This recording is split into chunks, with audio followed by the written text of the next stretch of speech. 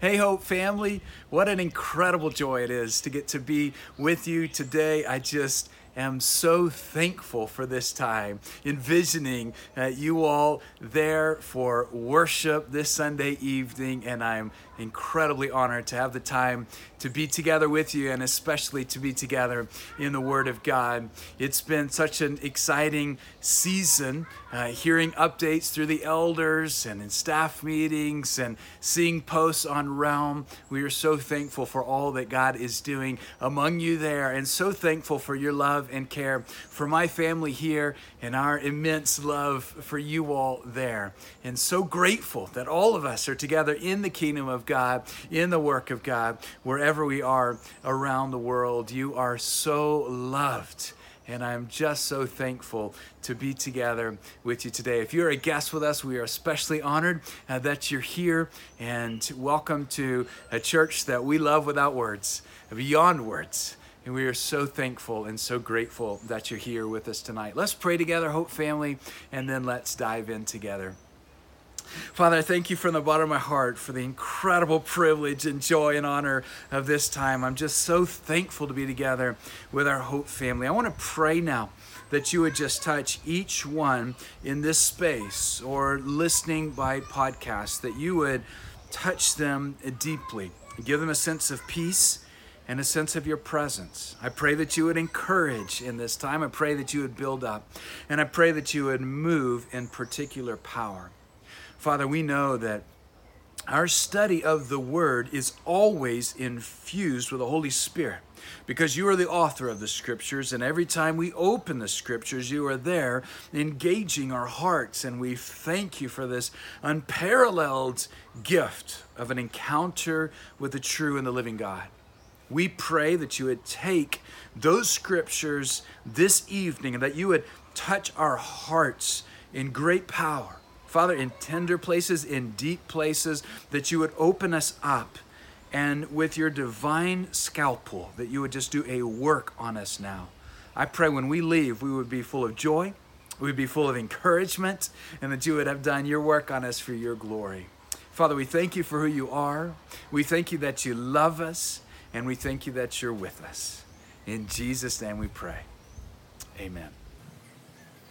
It was 22 years ago in June of '99 that I received one of the greatest, immeasurable blessings in my life, having the privilege of being married to Shauna, my wife. If you back up the story just before that, as some of you know, the wild journey we had of only dating for 3.5 weeks before we got engaged. We were engaged for about 5 months or so before we got married, a bit over that before we got married. And that journey was just a journey of so much joy. I vividly remember one step after another as God was bringing us together. We were young, as you can imagine, and it was just such a time of excitement, but also a time of God really speaking to us. Some people thought we were crazy, and for good reason. Others marveled at the story that God was writing. But all I can say is that in the midst of the craziness, however crazy that seemed, for us it just seemed normal. We knew what God wanted. We knew that God was bringing us together. There was no doubt in Shauna's mind or in my mind. I will say, I got to the night before our wedding and I just had one extra prayer time of saying, God, I don't have any doubts, but if there's anything else you need to speak to me. No, I'm just joking. It was just I really did have that prayer time, but there wasn't anything for God to speak except just his deep affirmation of what he had shared with us over and over and over and over again. We encountered a similar journey when we were in Mississippi and it was time to move to California, or we were in California and it was time to move to a mud hut in South Sudan. A similar journey when God called us into flying a plane to move missionaries around in South Sudan, and so many other points in our lives and in your lives where God has spoken and made something clear. And when his will becomes clear, there are moments where faith is sight. Even though you can't see yet how it's going to play out, you know for sure that that's what God is calling you to do. And you know it seems crazy. You know, others might think it's crazy, and for good reason. If I was other people, I'd probably think it was crazy too.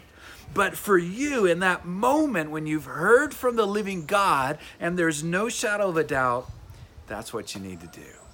Otherwise, it's disobedience, and otherwise, it's sin. So God has given us so many of those moments of just calling us to step out on faith. And one of the things that I think has been true in my life, and probably in your lives as well, is that if you're obedient in the first step, God will call you to another, and then another, and then another. And if you continue in that obedience, He will just take you down the most amazing journey of life. I have often thought that being a follower of Jesus has to be the most radically exhilarating thing you can do in this life. I cannot envision anything more wonderful, more powerful, more spectacular than knowing the true and the living God. In our passage today, as we continue our journey through the book of Matthew, we are looking at a passage that hinges on following God's will. You know, when I read the scriptures, I love just to read through and say, what is the main point of this passage? What is the main thing that maybe Jesus wants us to extract from what He's saying here? And I think you'll see it with me. So if you have your Bible, let's take a look in Matthew chapter 12, beginning in verse 46. While He was still speaking to the people, that's about what we heard last week out of Matthew chapter 12, earlier in the chapter. While He was still speaking to the people, behold, His mother and His brother stood outside asking to speak to Him. But He replied to the man who told Him, "Who is my mother and who are my brothers?" And stretching out His hand toward His disciples, He said, "Here are my mother and my brothers. For whoever does the will of my Father in heaven is my brother and sister and mother." Now, this passage may at first glance be a little bit jarring. You may say, or at least I did, as I was reading through this over and over through the years, like, why didn't Jesus just go to His mother and brother if they were waiting for Him? Or what does He mean? Is he disregarding them in the process of honoring everybody else? But of course He's not. Jesus always has a purpose to what He's doing.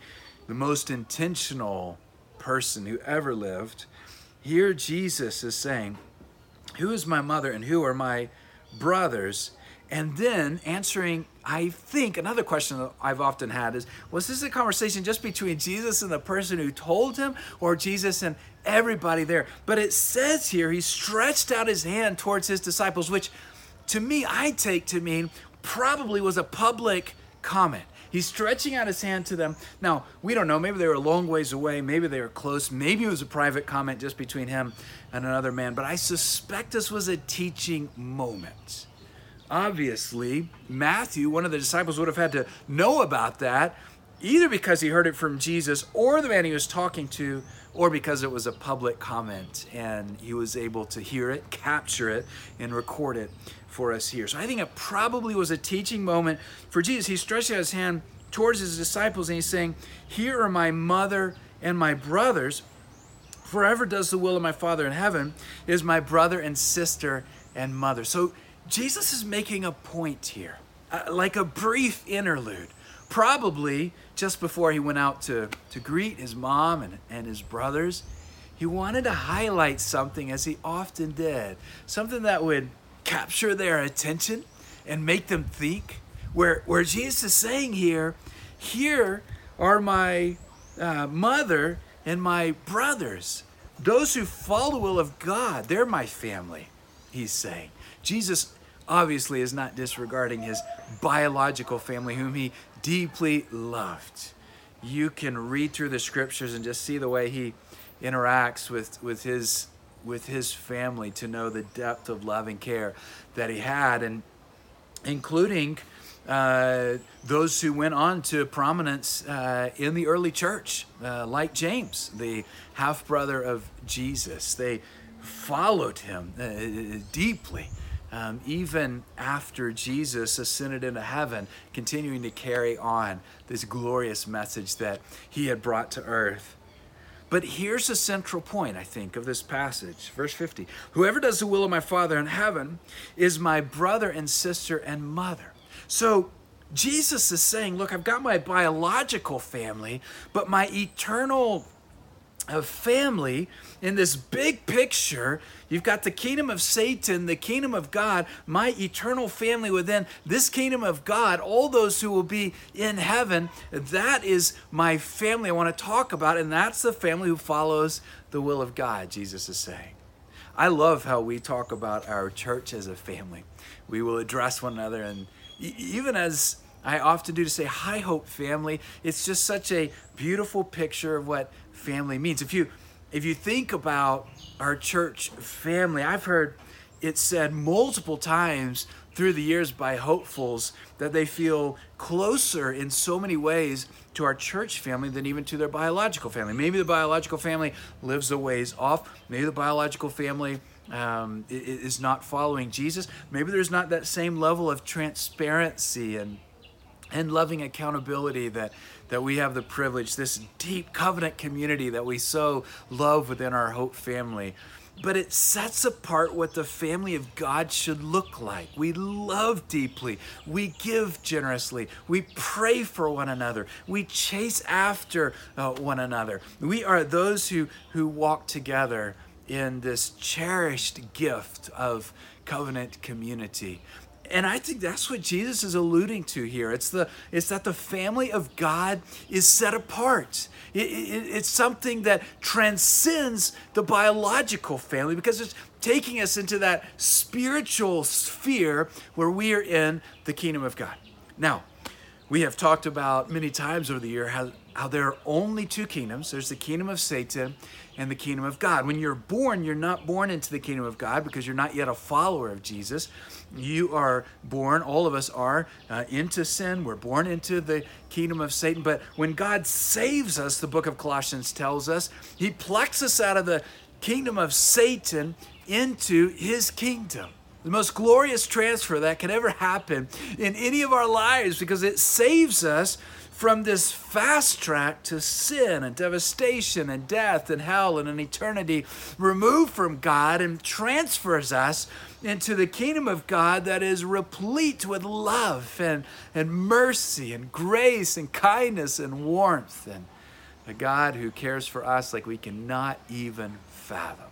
So when we come together as a church, we are embodying that. We are embodying the kingdom of God. We want people to be able to walk into our services on Sunday evening and just say, there's something different in here. There is something tangible about love and mercy and grace and all the attributes of God that are flowing through us by the work of the Holy Spirit in us. In other words, someone can come amongst us in a home group or in a service on a Sunday evening and just say, this place is different. Why? Because the presence of God is with us, because we are part of his kingdom, a part of his family. Getting to be a part of the family of God is something I profoundly cherish. I love the church. I love our church, Hope Church. I love what the church represents. I love that Scripture calls us the bride of Christ.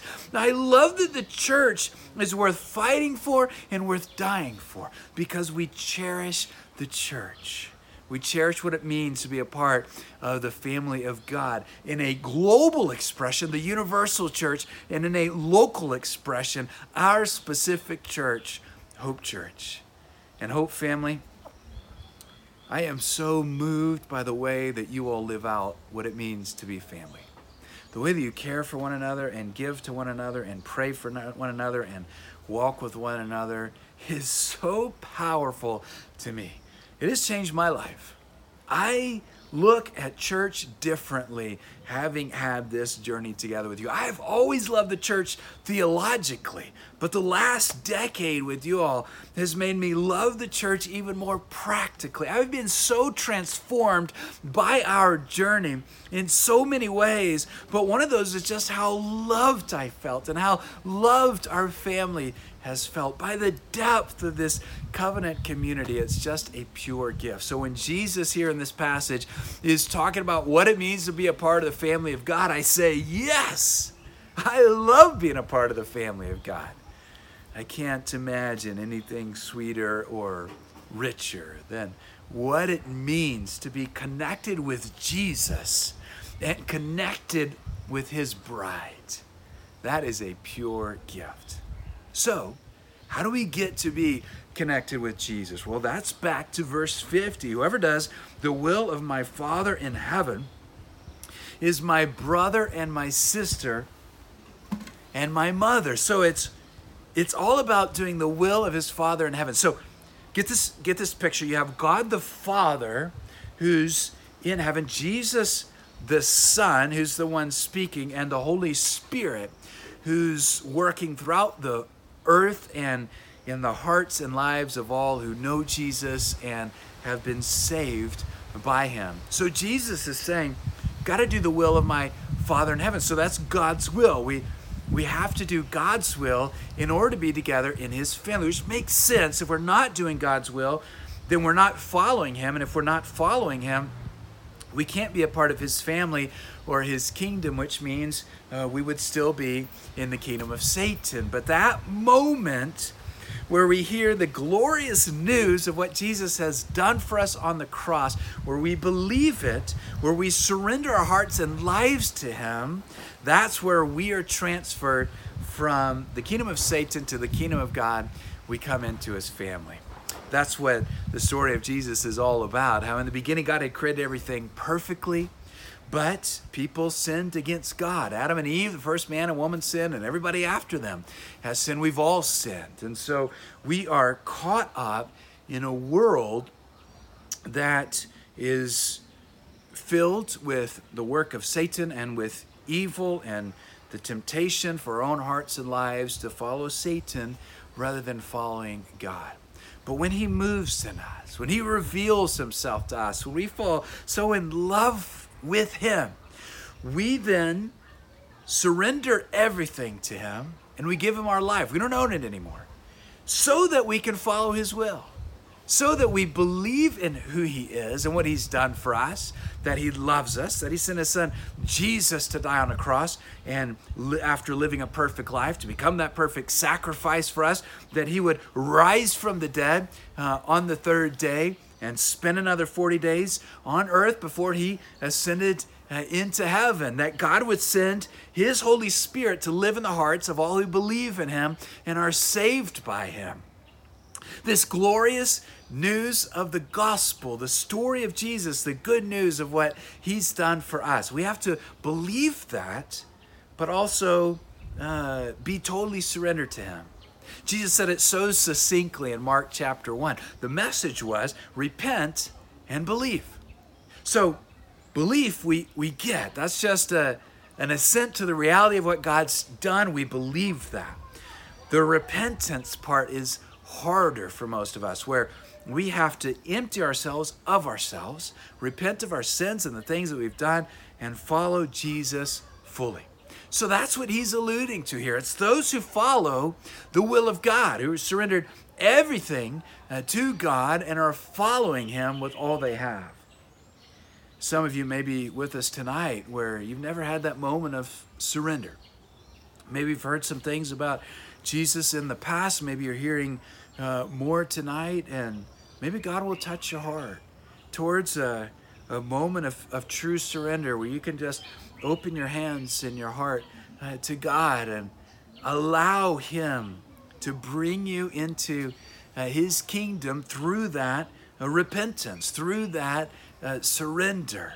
So God, in the process of saving you and bringing you into his family, will move in you towards that complete surrender to him.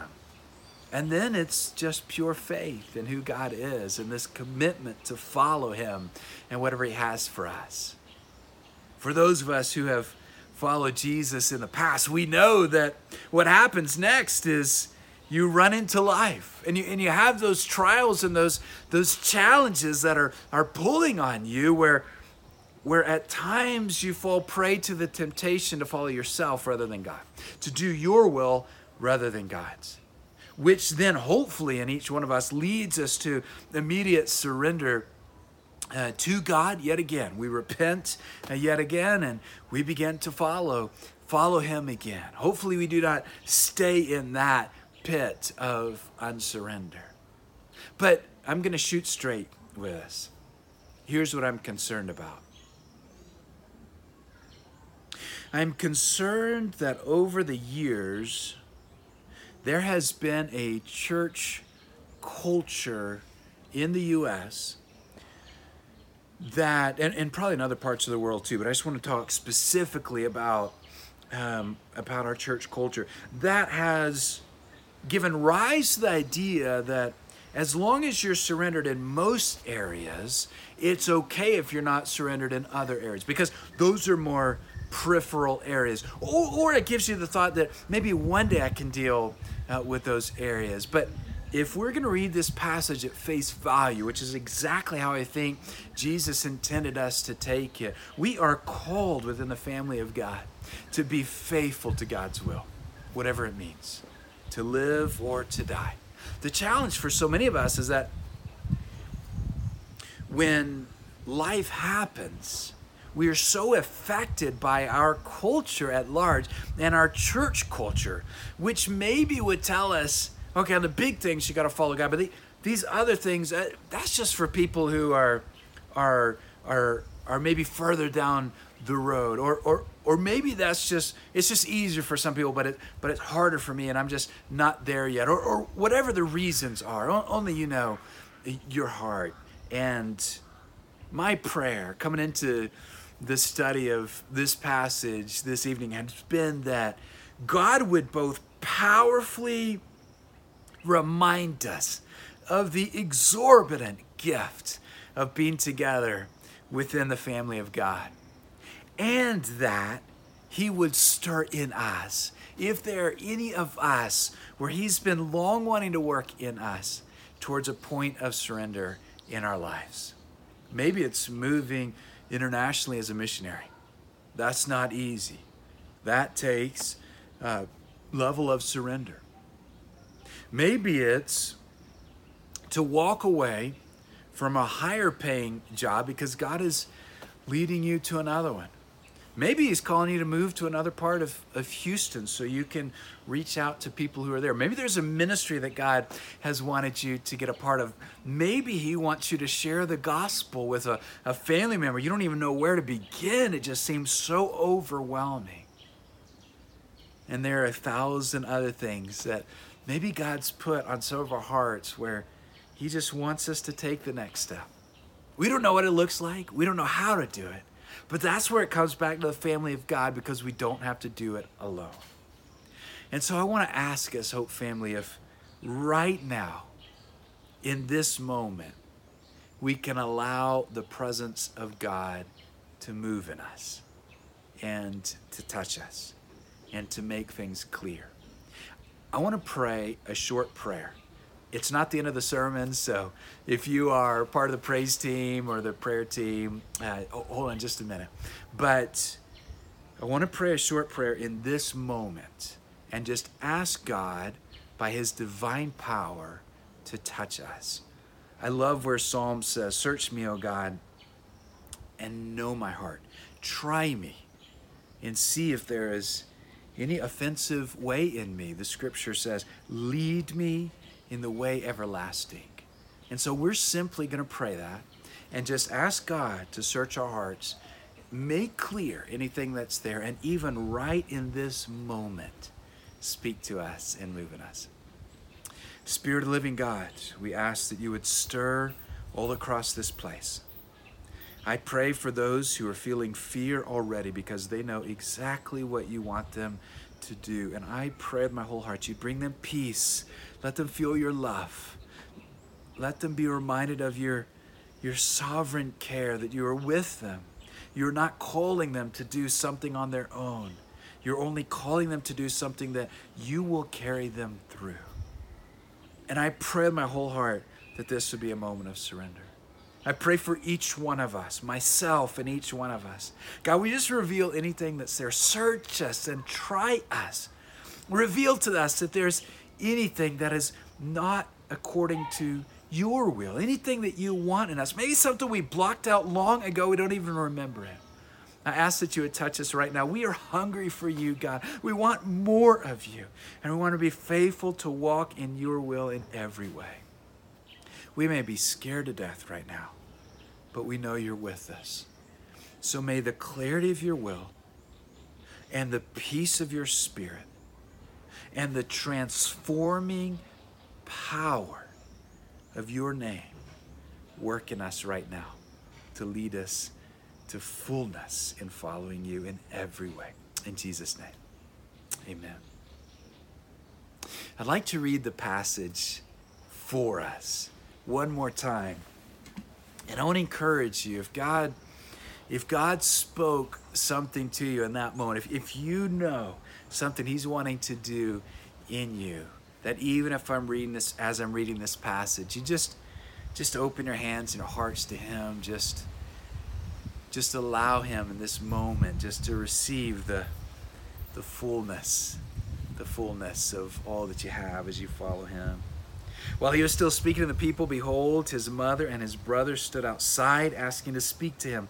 But he replied to the man who told him, "Who is my mother and who are my brothers?" Stretching out his hand toward his disciples, he said, "Here are my brother and my mothers, for whoever does the will of my Father in heaven is my brother and sister and mother." If you have never followed Jesus, I can't think of any greater reason to follow him than to know you'll be a part of his family and you will be with him forever. If you have followed Jesus for some time, but you've just gotten stuck on some area of unsurrender, I know what that's like. I think we all do. I want to encourage you to let this time right now be the time where God leads you into freedom and fullness in him by his power, just trusting him. I love the old hymn. It says, "Trust and obey.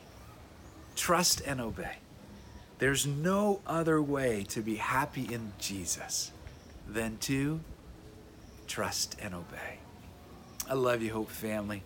I am unbelievably grateful to be a part of this journey together and to be a family together in Christ. I don't even have words for how much we, the Swan family, cherish this journey. It is beyond anything that we could ever describe. And one of the reasons I love it is because we can run so hard after Jesus together. I want to just keep leaning in and receive all that God has for us and to see him take us to new places in him. Let me ask our prayer team and our music team to come now. And as you stand, I want to encourage you not to let this moment pass you by. If God has touched your heart, I want to encourage you that your surrender to him is simply opening the door for his spirit to do what he's going to do. It does not mean you having to go out or me having to go out and somehow conquer this challenge on our own. It just means that we're saying, "Holy Spirit, just do your work in us, whatever that looks like and whatever it means, I'm going to do it. You show me what you want." My answer is yes, I'm going to do it. I love you so much, Hope family. Let's pray together as we move into this time of response. Father, we love you. We feel so loved by you.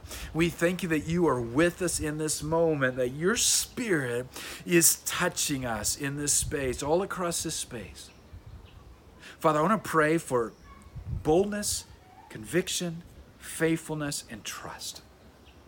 And that as guests and covenant members respond after my prayer and just come forward to receive prayer from the prayer team, that there would just be that simple trust, even in the midst of anxiety of, I don't know what I'm getting myself into, but just simple trust that God has made this clear, so I'm going to do it.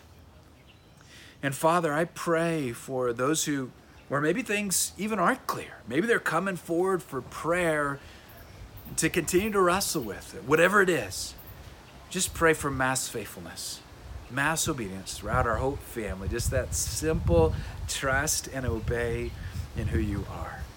God, thank you that you don't just save us and leave us. Thank you that you do your work in us.